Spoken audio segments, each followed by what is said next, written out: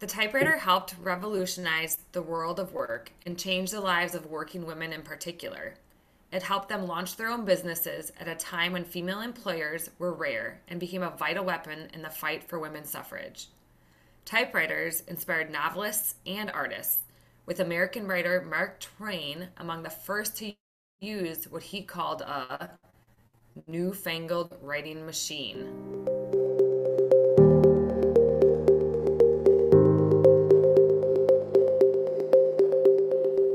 Welcome to the TikTok Tech Podcast, where we'll talk about all things education, tech, and teacher happiness. Join hosts Anna Cliff and Cassie Frost as they share simple ideas to guide you and bring meaning to your day-to-day experiences.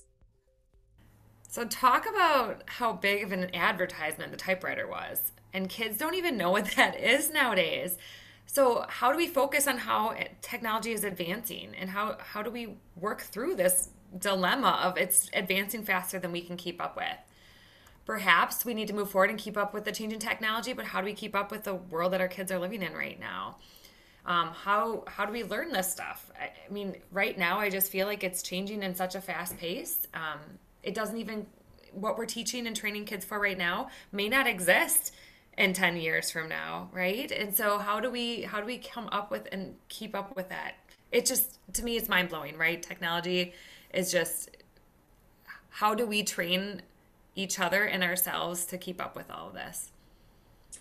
I think that is such an interesting quote, especially when you hear like this author, describe a typewriter as a newfangled writing machine. And now we don't even have typewriters, right? We use computers or Chromebooks or laptops. And you're right, kids don't probably really even know what a typewriter is. Like, I feel like that could be like a challenge that we have to do in the future at some point. Like, show your kids, because you've got little ones, like, show your kids this stuff. Like, do they even know what it is? Um, That makes me laugh, Cassie, because we went to a museum in Michigan and it was in Grand Haven. And I remember they had this. I took my daughter up and they had a typewriter that kids could type on. And she was so amazed at like what it was. And she was like, "What is this, Mom?" And I was like, "Oh my gosh, you don't have any idea of how I had to white out letters because I typed the wrong one and had to go. It would take forever to get our assignments done back when I first started using a typewriter, right?" So, and I think that's a really good point because, like, you and I guess in our generations, like, we did use a typewriter and now we definitely don't. So we've been really part of this huge change. So I think about, like, as I became a teacher, like what I learned in school and how I learned is so different than how my students and my own daughter are learning now because they're not anywhere near the same.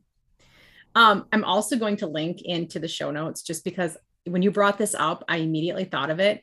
If you haven't, have you ever watched the video, The Evolution of the Desk? maybe. Okay, so I I'm going to link haven't. it in, Tell me I'm going about to it. link it in Yeah. the show notes. Otherwise, Okay. go to YouTube. Um, it's a picture of a desk in like 1980, 1990. And then it actually shows how the desk has changed. And it actually shows like calendars on the wall and like, scissors and tape and how that's actually become on our computer now. So cool. Oh, that is really cool. I'm gonna have to look it up now. Yeah. So, okay. So this week, kind of getting back to it, our fire, the problem we have, if I understand it right, is how do we deal with this change? Is that right? That's our fire? Yeah. Yeah, how Okay. do we keep up with this? I got a couple solutions for that one. All right, give it to us, Cassie. Let's go through some of those. Okay. So, solution number one, you know what? Connect with other people. I learned most of the stuff that I learned by talking to others. If you do what you've always done and, work with what you're comfortable with, you're probably not going to learn much new. So, solution number one, network, connect with others, ask questions, go to conferences, like expose yourself to the world, like figure out what new is out there.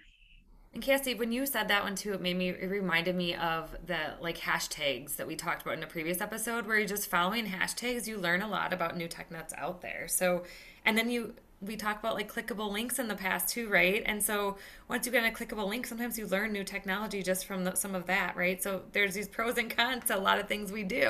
I was going to say the last episode we just talked about ways to avoid links, and now you're telling people to click on them to learn things. I know at times you have to find the balance, right? Somehow, yes, somehow. Yeah. This is actually a great place too for a plug. If you haven't listened to our previous episodes, you really should go back and do that because we talk about some of these things there. Yeah. Okay, so solution number 2, don't be afraid of new things. So try things, don't be scared to get hands on. Most tech won't break or it's easily fixable. So this is something I run into people with, like they'll have a new tool, a new device, and they don't want to try it because they're afraid that it is going to, break. I'm not going to be able to undo this. I don't know how to do it. And most things are pretty easily fixable. So gets me to another solution. So we can model new ideas. We can show new strategies to kids, but a lot of times we can ask kids and people who are younger than us what some of these new tools are. So sometimes kids are faster with technology than we are ourselves. So asking what's kind of the new and the current trends so we can stay abreast of what's going on, because sometimes that's the only way I can't keep up. Yes, there's so many ways we can keep up with it, but I definitely think using the people that are younger than us is a great tool. There's another thing we need to do in the future is like ask your kids about technology and then ask some of our kids and teenagers about the technology we don't know anything about. Yes. So when we teach them about the typewriter, they've got to teach us about the next world of Instagram, right? There we go. Definitely. Okay. So 3 solutions we have, in order to deal with like the changing technology, we have the option of connecting and networking with others. Solution 2, don't be afraid of new things, try them out. Don't be scared. And solution number 3, model new tools, but also ask your kids to teach you things. Love it. All right, we're going to go to that Brighten My Day challenge. I'm excited.